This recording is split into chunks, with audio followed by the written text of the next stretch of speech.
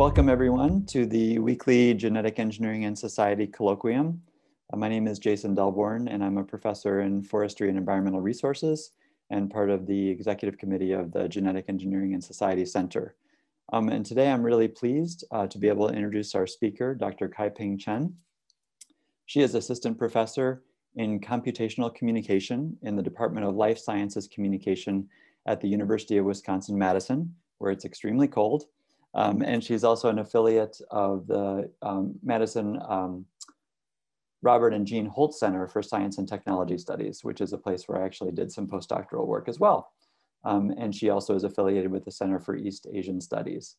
I had the good fortune to meet Kai-Ping as part of a working group that was organized by the Hastings Center, focused on looking at public engagement and gene editing in the wild. And so we've had some excellent discussions as a part of that group. And I learned about Kai-Ping's research on deliberative polling, which is a rigorous way to structure citizen deliberation in ways that inform and influence policymaking. And this is a really exciting development in the field of citizen deliberation. And Kai-Ping's been a part of that project. Her own research employs data science to analyze large amounts of textual data that create insights into emerging themes of deliberation on emerging technologies. So we're really excited to have Kai-Ping with us today. I'll turn it over to her for about 30 minutes and then we'll have plenty of time for questions and answer. Please feel free to submit your questions in the chat and we'll also create opportunities for you to raise your hand and ask questions live on Zoom after her presentation. So thanks very much, Dr. Chen, and welcome. Thank you so much, Jason. Thank you for the nice introduction and for inviting me to meet the excellent community here at GES. And actually, a lot of my works have been inspired by the scholars, at the center, such as like Jason and also Jennifer Kuzma, a lot of you here. So it's really, really my great pleasure to, share my research and to hear your feedback. So for today, I would like to share my paper, which I look into how deliberative designs can empower citizens' voices in Tamale, Ghana. So in this paper, I looked into a case study of one effective deliberative design called deliberative poll to examine how this design aid people who live with poor resources to deliberate thoughtfully about complex issues related to their daily life challenges, such as sustainable agriculture, food security, and public health challenges.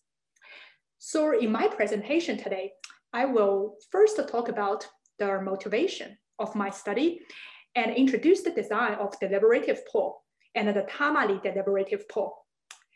And after that, I will talk about how, in my paper, I integrated a variety of data sources from the information video provided to these participants to those deliberation transcripts and to pre-post surveys to look into the nuance of how the public justify reason about policies and how the different types of knowledge are raised during the deliberation. And I will present several interesting findings from the paper and the corresponding implications regarding how to consult and empower people in the global South through the effective deliberative designs. So first about the motivation of this study. So empowering ordinary people, ordinary citizens with the capacity to deliberate is a critical issue, is essential for collectively tackling complex policy issues from environmental sustainability to controversial technologies. And many scholars have talked about a public engagement approach to solving these wicked problems. And those wicked problems are those issues where the facts are uncertain, the values are in dispute, stakes are very high, and the decisions are urgent. And those issues are usually a mix of questions related to ecological, economic, and social political factors.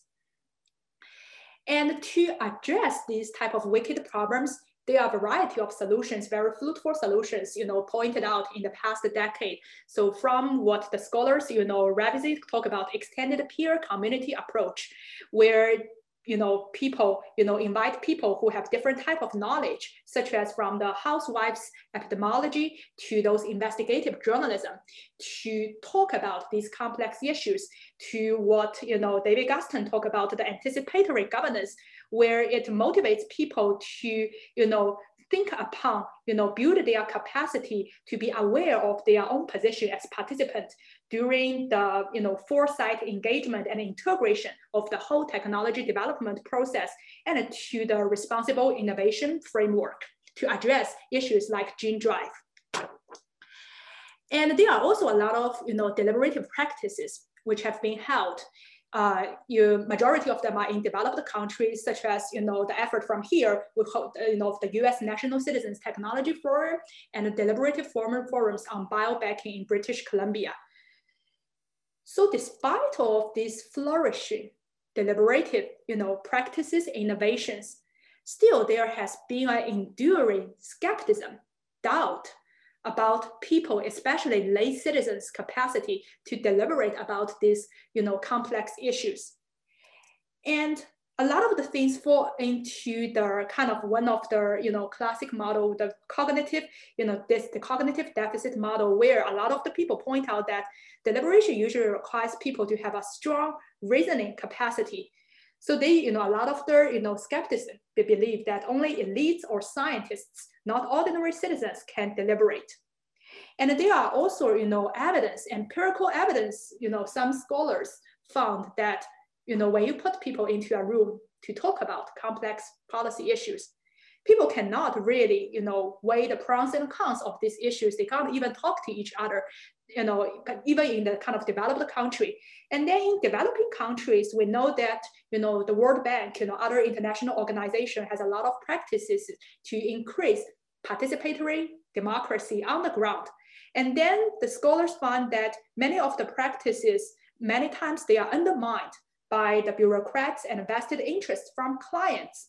And there is a lot of times during these participatory democracy exercises, people's voices are hijacked by, the bureaucrats or those people who are more powerful in the society. Despite this skepticism, still, scholars show that we need to think about the values, the lay citizens can bring to these complex, policy issues. So public policy making, requires a variety forms of knowledge. Lay citizens, based on their practical experiences, folk wisdoms, contextualized knowledge, which account for people's experiences, social values, and interests. And these all types of lay citizen knowledge is critical to incorporate into the public policy making process. And also some scholars found that, indigenous knowledge is also very crucial to promote, those intervention, programs, development in developing country in order to help people develop their capacity to build their autonomous well-being. So despite of these, a lot of the emphasis on the value of layperson knowledge into addressing this, complex, wicked problems, there are some kind of like two gaps in the literature. So first, addressing these highly complex issues many of times requires global effort. However, majority of the deliberative practices, occur in developed nation, and it is significantly less understood about how we can effectively engage populations with poor living and educational resources and in the global south to talk about these, complex policy issues. There are actually anecdotal evidence, very promising evidence which show that, people can raise very thoughtful opinions about these policy issues, such as, scholars found in the Ghana town hall meetings, in South India village meetings, and in the Brazil participatory budgeting processes. And however, very few studies, systematically measure the nuance of what kind of expertise is used in these deliberation exercises and how the public, justify, weigh the pros and cons of complex policy issues. So the reason kind of there is not many this kind of systematic way of looking into, you know, public reasoning about science is sometimes there are a lot of kind of the data science challenges of how we can think about, analyze expertise. How do we analyze public dialogues and public discussions in order to understand, you know, how they reason about these science issues? And then the second gap is there are even, you know, fewer studies who kind of try to explore the designs and the conditions which can aid these thoughtful deliberation. So this is where in this paper, I raised the research question of how do deliberative designs can aid ordinary citizens with limited education and poor living conditions in the global South to engage in thoughtful discussion about complex policy issues. So one example of, there are many different types of designs, deliberative designs. And for this paper, I look into one example of effective design, which is called deliberative poll. So the deliberative poll is a scientific method of public consultation, which try to put people into very good conditions to let people think about what would they think if they are under those good information, you know, conditions. And it was developed by scholars from Stanford University, and the deliberative poll has been practiced, you know, for over 20 years and in different countries all over the world. So the kind of like the key design element in this type of deliberative poll, which is usually a 1 to 2 day event, bringing people together, is there are several fold. So first is random sampling. So in every deliberative poll, participants are selected by random sampling from the whole population. The researchers are interested to ensure that the participants, they are representative in terms of demographic of the whole population, and also in terms of their policy attitudes of the, you know, represent of the whole population. So this is the one technique, is the random sampling to select the participants. And the second is, you know, before the deliberation, usually like a week before that, participants were given a well-balanced information booklet, information material to read. And the information material will introduce the background of the issues to be deliberated about.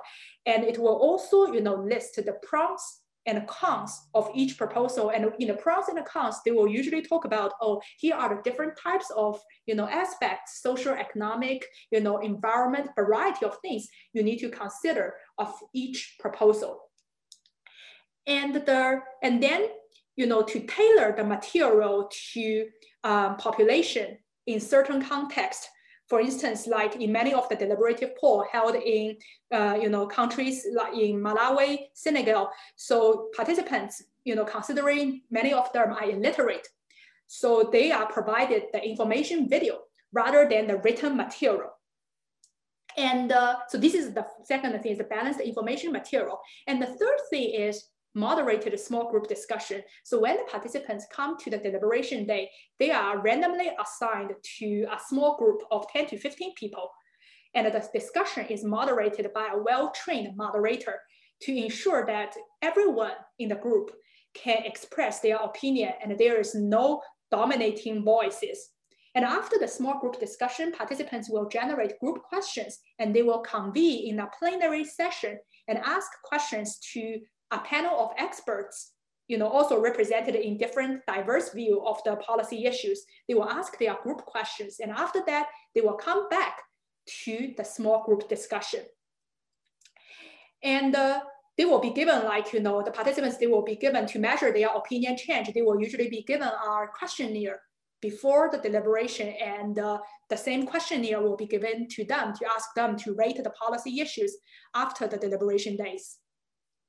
So these are the design elements, you know, in the deliberative poll, which the goal is to ensure that participants are exposed to a, you know, balanced, you know, information environment, and they have the opportunity to hear people from different sides and also to engage, to talk to each other thoughtfully. So in my paper, you know, the case study I look into is a deliberative poll that was held in Tamale, Ghana. So Tamale is in the north part of Ghana, and Tamale faces a lot of challenges in urbanization. And the deliberative poll was held for 2 days in January 2015. And 200 representative participants were randomly selected from households in the Tamale metropolitan area to come to the 2-day event. So the topics, for discussion, are all related to sustainable food, agriculture, and environment. So they will break down into each day, they talk about different topics from water, sanitation, hygiene, and to how to grow, livelihood and to ensure food security. So let me give you one example, of a proposal. So they talk a lot of the proposals, and many of the proposals actually ask people to think about the trade-off, between different issues. So in this picture, we see that, one challenge facing the Tamale, agriculture is many of the toilet facilities were also built near the site of their gardening, where they grow their vegetables and raise animals. So these are also where the toilet facilities are. So one of the proposals the participants need to deliberate is, some people think that vegetable farms should produce as much as possible, even if they have to use the wastewater from the toilet. Other people think that vegetables should only be produced with clean water, even if that it means many fewer vegetables are produced. So in this proposal, the participants really ask them to think about, the trade-off between, okay, on one hand, we want a sustainable, clean, sustainable agriculture, but it might run the risk of less food. It might run into problem of food security. But then on the other hand is, okay, let's go, you use the same old way, let's use the wastewater, but then it's gonna cause a lot of problems in terms of agriculture and also a lot of the public health challenges of using wastewater to water the vegetable farms. So there are a lot of kind of the things, the economic interest, the environment, and the people's daily life, right? They are food security. So these are just one example of the many proposals which wanted people to think about how I should value the downsides and the upsides of different aspects of a proposal. So the data and the method I used in this paper is, I used 3 types of data and to study what type of expertise were used in the deliberation and how people weigh the pros and the cons, how people engage with each other during the deliberation. So the 3 types of data I study is, one is the information video. I conduct the video analysis to see who are the speakers invited to talk in the video, and they are core messages. So this will help me, understand, what are the different type of knowledge participants were exposed to, what kind of expertise, they are listened to before deliberation. So this is the information video. I analyzed the video, and I'm going to show you, one clip of the video in the next slide.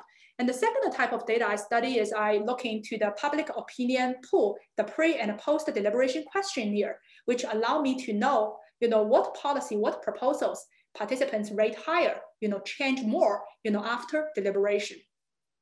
And then the third type of data I look into is deliberation transcripts. So there are 15 small group discussion lasting for 2 days. So I do content analysis, using both the manual content analysis and the computational method to look into the quality, the nature of how the deliberation happens. And I particularly look into how people reason about, justify about, their opinions.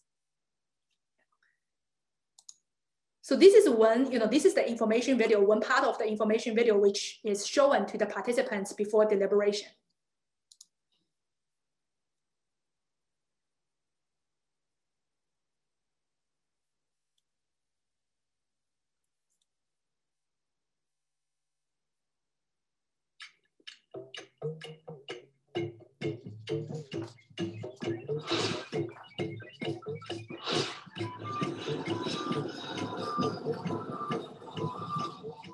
Tamale, the administrative and commercial capital of Northern Region and the 4th largest city in Ghana, and has a population of over 414,000 with a total land area of 922 square kilometers.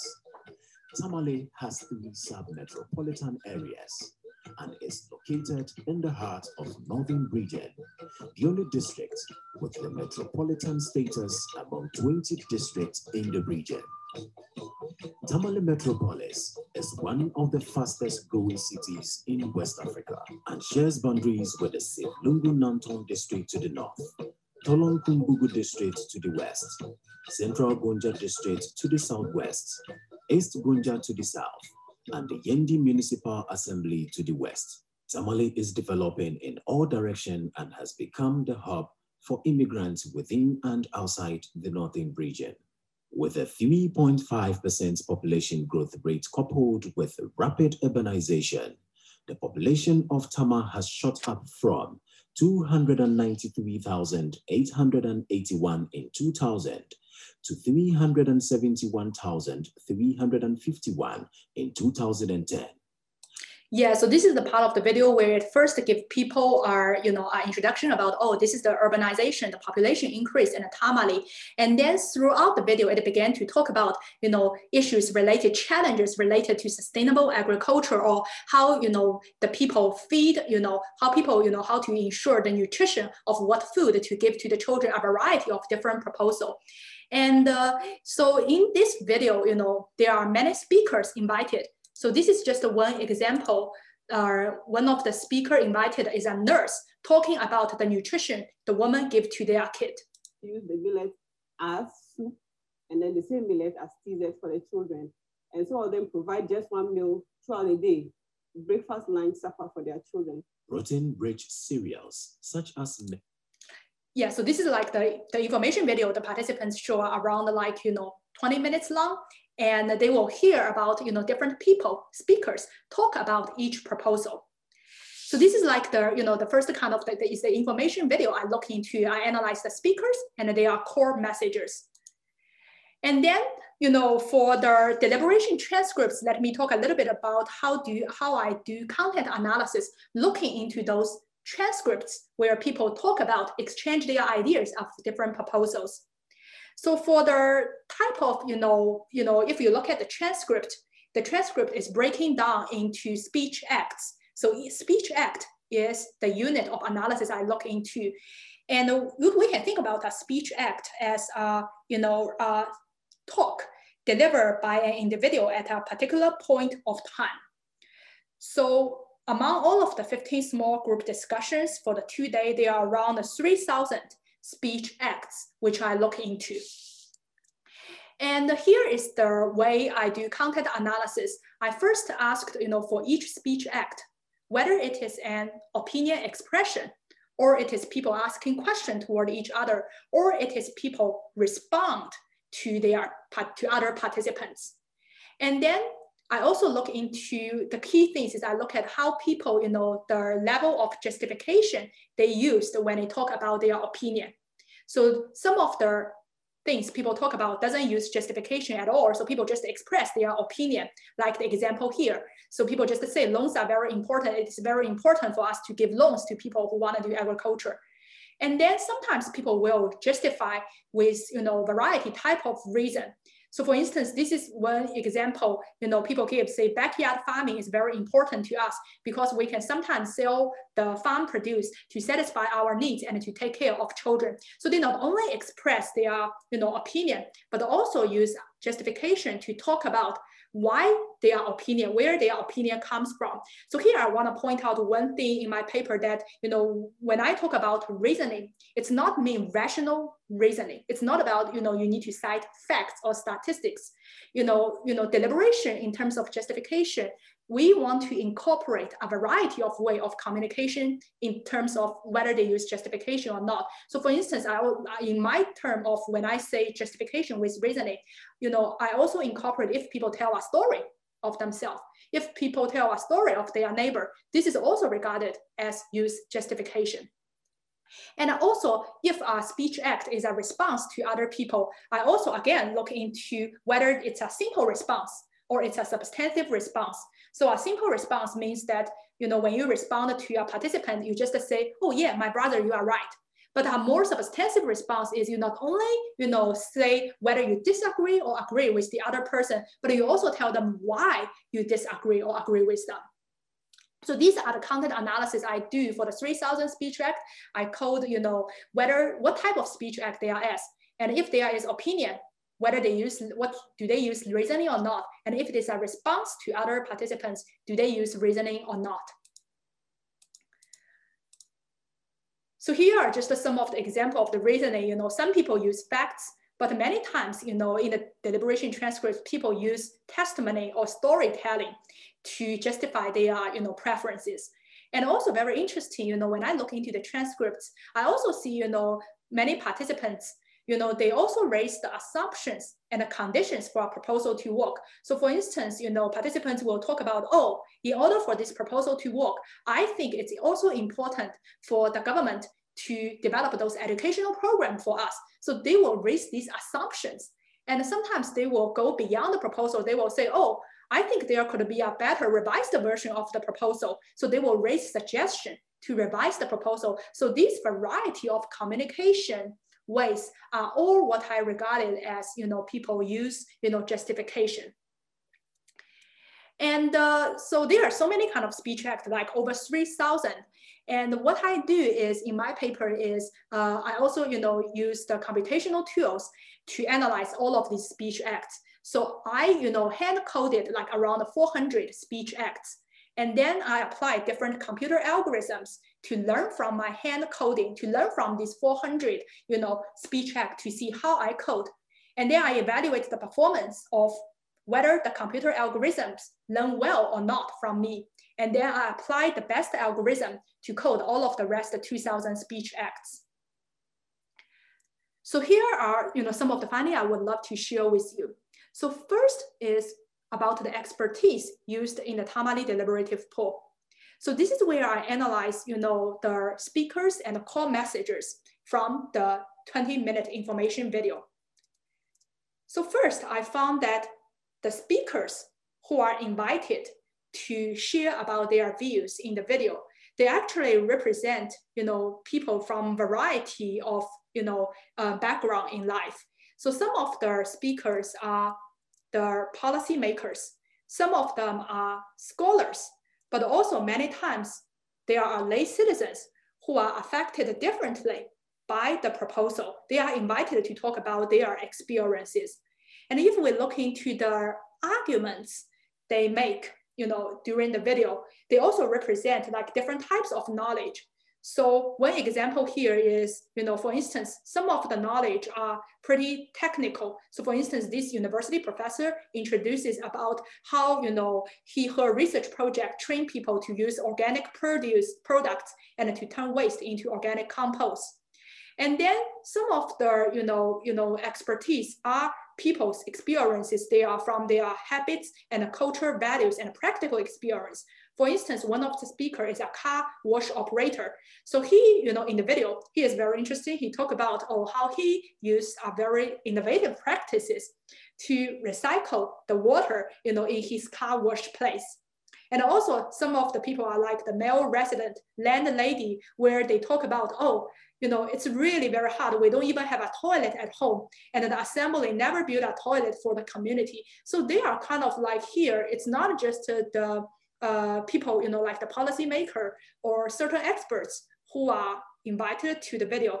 It's kind of like a diverse group of people who represent different types of knowledge, who come to speak, share their opinions or experiences in this information video. And then if I also look into the pre and post survey comparison. So I see that, the participants have a significant and also substantial opinion changes after 2 days deliberation. And I look into, what are the proposals, they change a lot. I see that participants after this 2-day deliberation, so when they face the trade-off between environmental friendly farming and food sufficiency, they increase their support a lot toward a more clean and sustainable agriculture, even though they realize that they might run the risk of food shortage in the short term. So here are just the two example proposals where participants, changed their opinion significantly. So one is the one we already see, where I ask participants to trade off between clean agriculture versus sustainable food. And we see before deliberation, participants, give a score of 9. So we ask participants to rate from 0 to 10. 0 means extremely unimportant, this proposal, and 10 means extremely important. And after deliberation, they increased to 9.5. And then another proposal is to promote the use of carrier bag made of biodegradable materials. So this proposal also participants rate much higher after the deliberation. So these are just the two examples. And for many of the proposal, almost like 80% of the proposal, participants changed their opinion and they changed toward a more, sustainable agriculture and environment after deliberation. And then finally, in terms of, how people talk to each other, do they use justification or not? How they reason about these complex issues. So this is the way I'm looking to, for those people who talk about who our speech act is opinion. Among the opinion speech act, 90% of the time when people talk about their opinion, they actually use justification. And we're also looking to, when they give responses to their peers, this is also like even 97% of the time they use substantive response. So rather than just to say, I agree with you, or, they also share their reason why they agree and disagree with the other people. So there is a very high level of, using this type of justification, no matter when people express themselves or when they share their opinion, respond to others. So this is an example dialogue, between the two participants who disagree on the proposal of abandoning gardening with wastewater. So participant 1 say that banning it will be good. This is the main cause of cholera outbreak. You see many people farming around big gutters to make it easier for them to water their vegetables. And then the second participant come in to say that they should not ban it because we eat such vegetable always and nothing happens to use. It doesn't affect us anyway. I have seen several people watering their vegetables with toilet water and it benefit the farmers a lot and it benefit consumers too because they sell at cheaper price. So this is an example where the participants, they disagree, but they also use justification why they support or against a proposal. And I also look into, we know that participants use a lot of justification, right? 90% of the time they use justification. And I break down to look at what type of justification do they use? What type of way of communication do they use? So many times participants, yes, they indeed talk about facts, but there is also, a large proportion of, people, when they talk about their opinion, they raise assumption and the conditions for the proposal to work. And they also use storytelling and they raise suggestions. So let me show you one example of a participant who, raised important condition, use this type of justification for the proposal of whether the assembly should promote training for households and community groups to set up backyard poultry farms. So these participants say that if we get agriculture extension officers to guide us keep these animals, we can get the full benefit of keeping animals.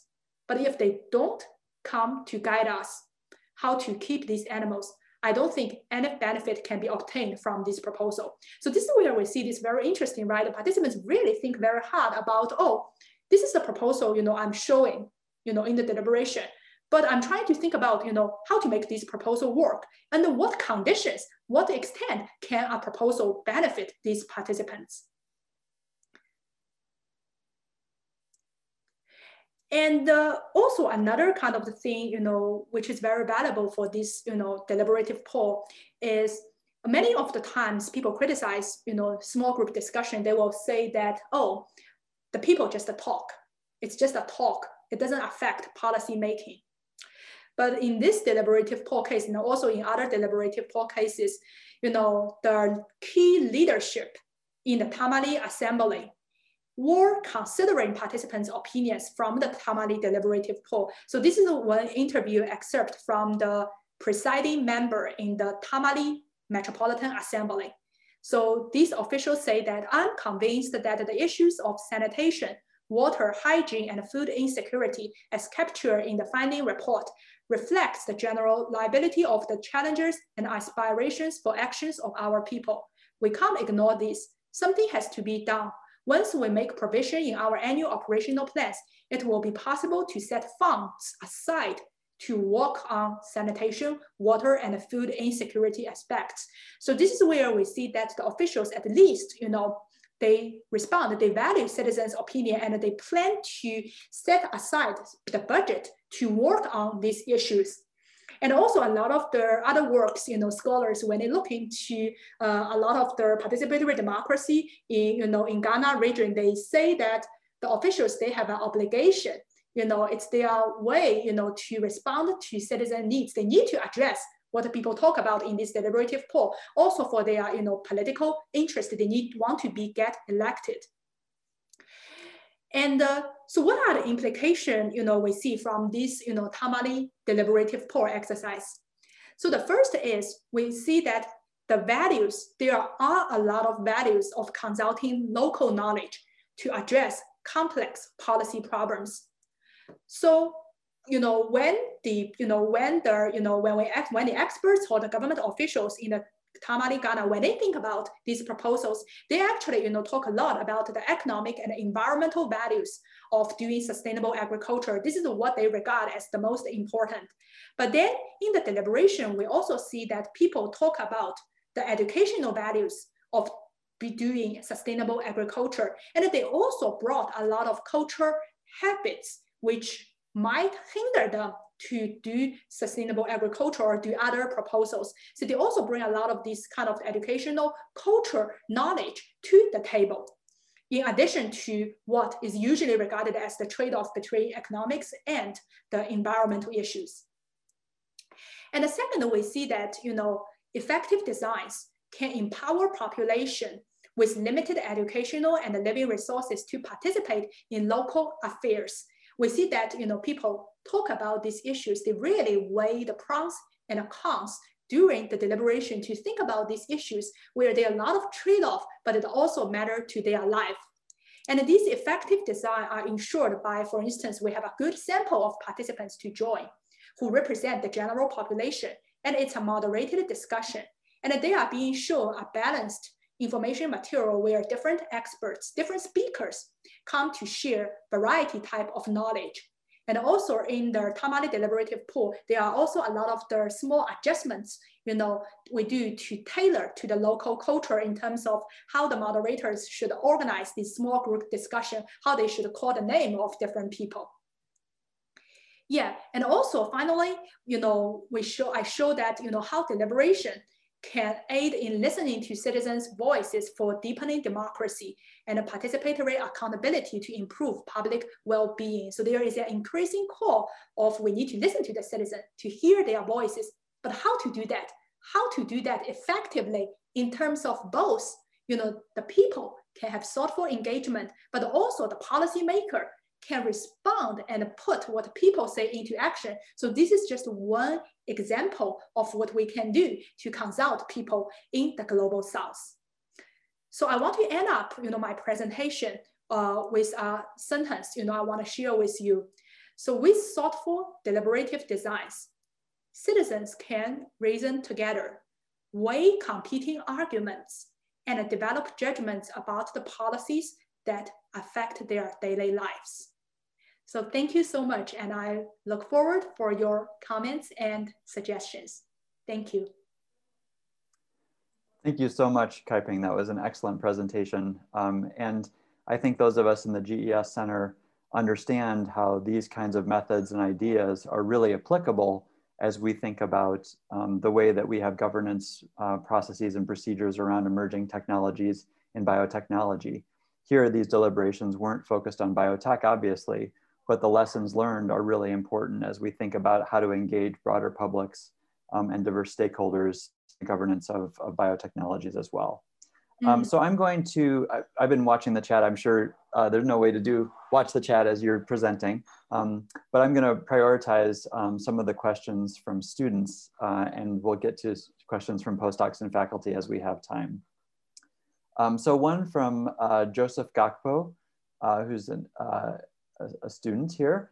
He asked, did you get the sense that people who participated in the poll were really interested in policymakers having such kinds of deliberations before rolling out policies on agriculture, livelihoods, et cetera? Or as it is claimed happened in the global north, they felt even if policymakers undertake such deliberations, the final decisions will not reflect their inputs and the policymakers will only do what they had planned. In other words, you know, you provided a quote from one of the policymakers saying that they wanted to take these things into consideration. How do we know as social scientists if that's true, if there's really some substance to that reflection, or if that's just a nice thing to say out loud in a public forum? Yes, so thank you so much, Joseph, for the excellent questions. And so we think about this issue in every deliberative poll design. So in the questionnaire, we give to the participants before and after the deliberation. We not only have questions asking them to rate the proposal, like, oh, do you think it's important or not important? But we also have a group of other type of questions we ask participants. So in responding to your questions, we ask participants, you know, questions related to the concept of efficacy. So for efficacy, we look into both the internal and external efficacy. So those questions are things like asking people, you know, how much powerful you feel that you can influence the local policy making process. So we ask them in terms of their self-efficacy. And we also ask questions regarding external efficacy. So it's things like, oh, you know, to what extent you think the government will really listen to you from the thing you deliberate. So we ask this kind of external and, you know, internal efficacy questions. And we see that I haven't analyzed the Tamale deliberative poll, but for other deliberative poll, you know, my other colleagues, they analyze that, they see that actually very interesting. So from this deliberation, the participants, they felt that, you know, no matter whether it's their self-efficacy or external efficacy, they all increased after deliberation. They feel that, oh, the government first will listen to them and is listening to them. And they also feel that, yes, I can talk about politics very thoughtfully. So it's more about, this is an empowerment measure, you know, to understand, oh, for the participants, you know, do they feel the policymakers will really take their deliberation or not? And it will also be very interesting, you know, for us as scholars to test in future. You know, we see that they increase, right, after deliberation, but then is it long-term? How much do they feel, you know, after they, you know, 3 months, 6 months, see whether the presiding member really set aside the budget? Do they, you know, still feel empowered or not?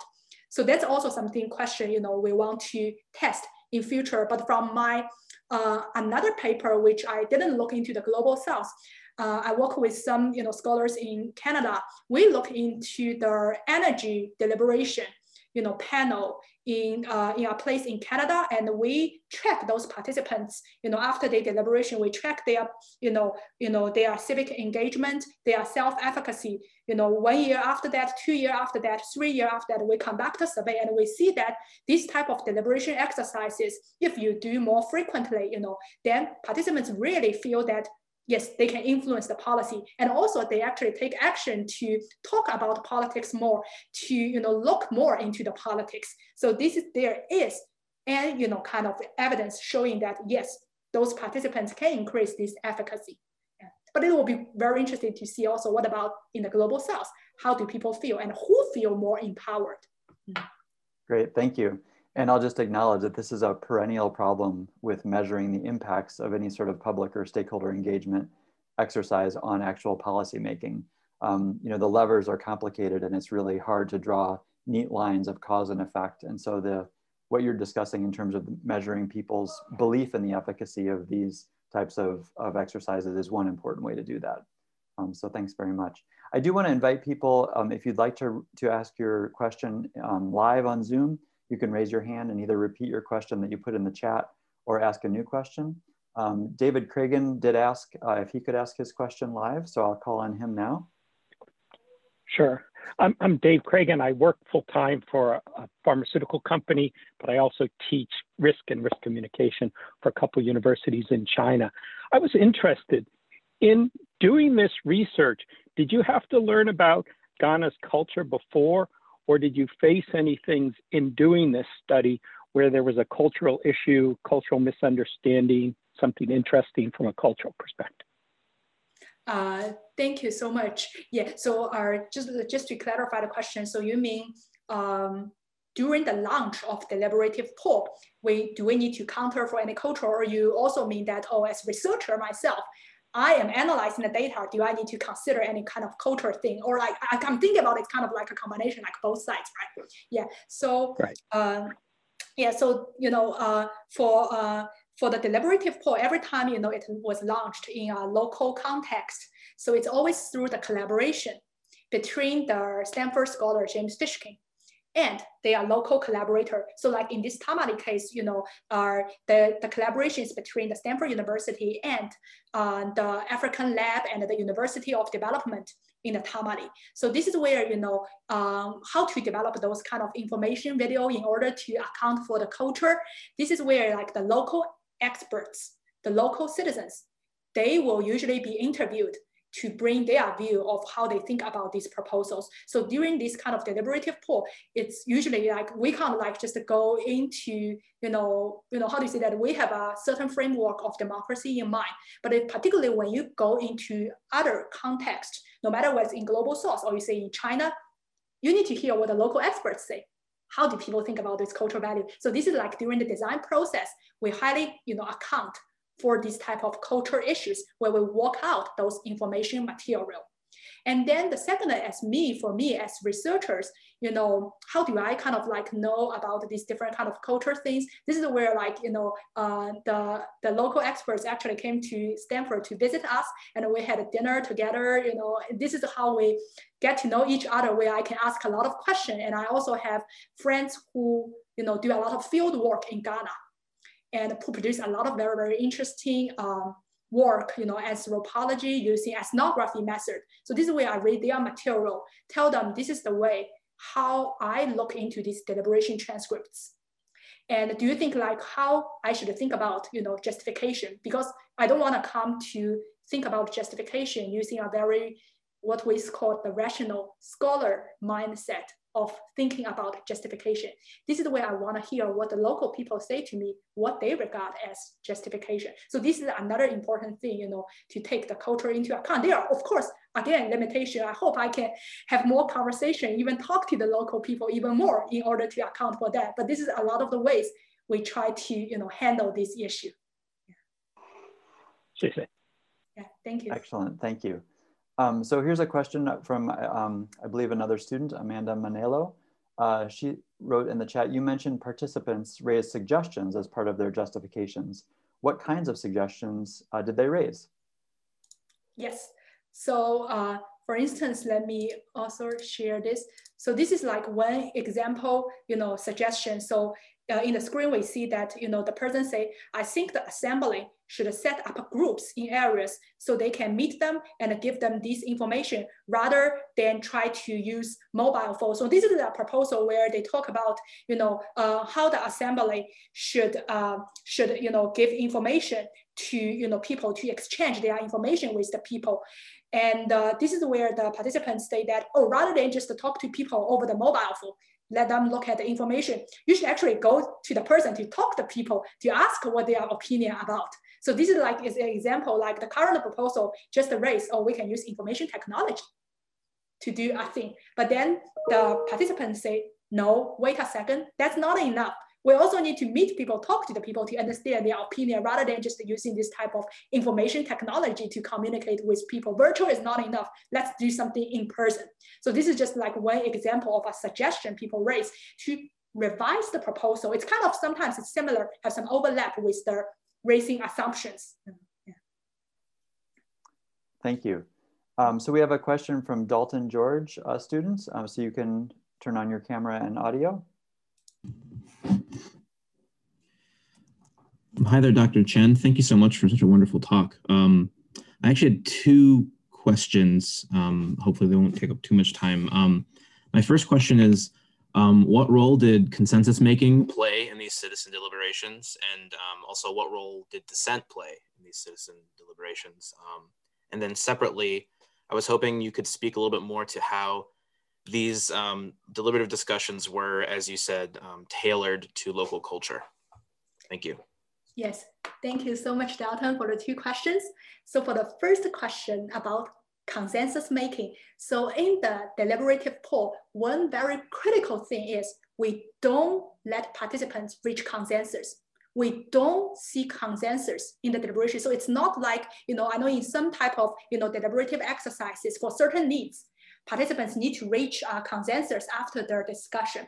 But in the deliberative poll, it's not about, oh, we need to agree this proposal. We need to reach a group consensus. So there is no consensus seeking. And we also make sure if we, because there is a moderator there, right?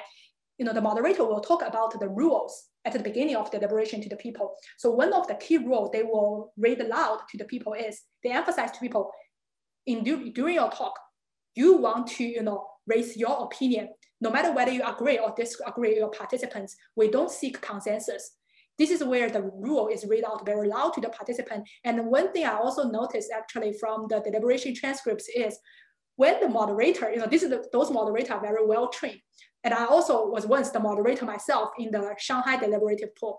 So when the moderators see that, oh, it seems the participants are all agreeing toward a proposal, are all in one direction, they will actively say, oh, sister, brother, what do you think about this? Do you have any people, any sister brothers here think about, you think the proposal can be revised, any disagreement? So they will actively encourage people to talk about disagreement. So this is why also very important in my measurement, deliberation is not just about you express your opinion, right?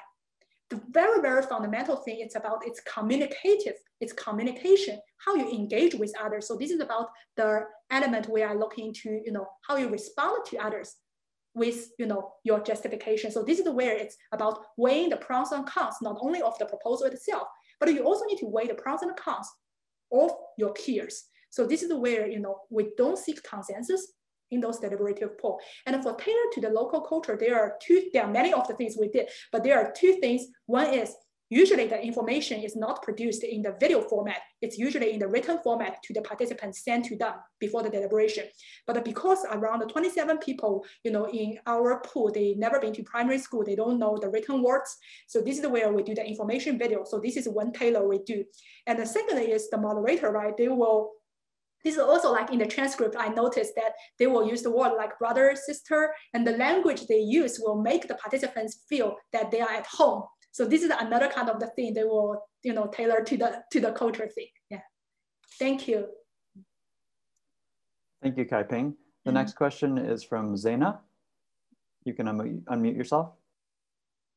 Hi, thank you so much for the presentation. This is totally new to me, but I'm really interested in this type of social scientific work. I do have a question. I don't know if I missed this before during your talk. So is there a specific reason why you choose the Ghana, this country, or like a developing country instead of a developed country? Or is like this deliberative poll is applied to like every kind of country? Yeah, thank you so much for this. For me, is there are kind of like two reasons. One is from my personal, kind of the interest. I know there are a lot of the kind of deliberation exercises, not just deliberative poll, which have been done in developed country. People look into that. But for me, I want to kind of know more about, what about in the global South? Particularly, I'm caring about for people who are usually what we think about the people who, have those challenges in life. If you put them together, how do they deliberate? And for those people who have limited formal education training, when you put them together, how do they talk about things? And this is where, I look into the Ghana case.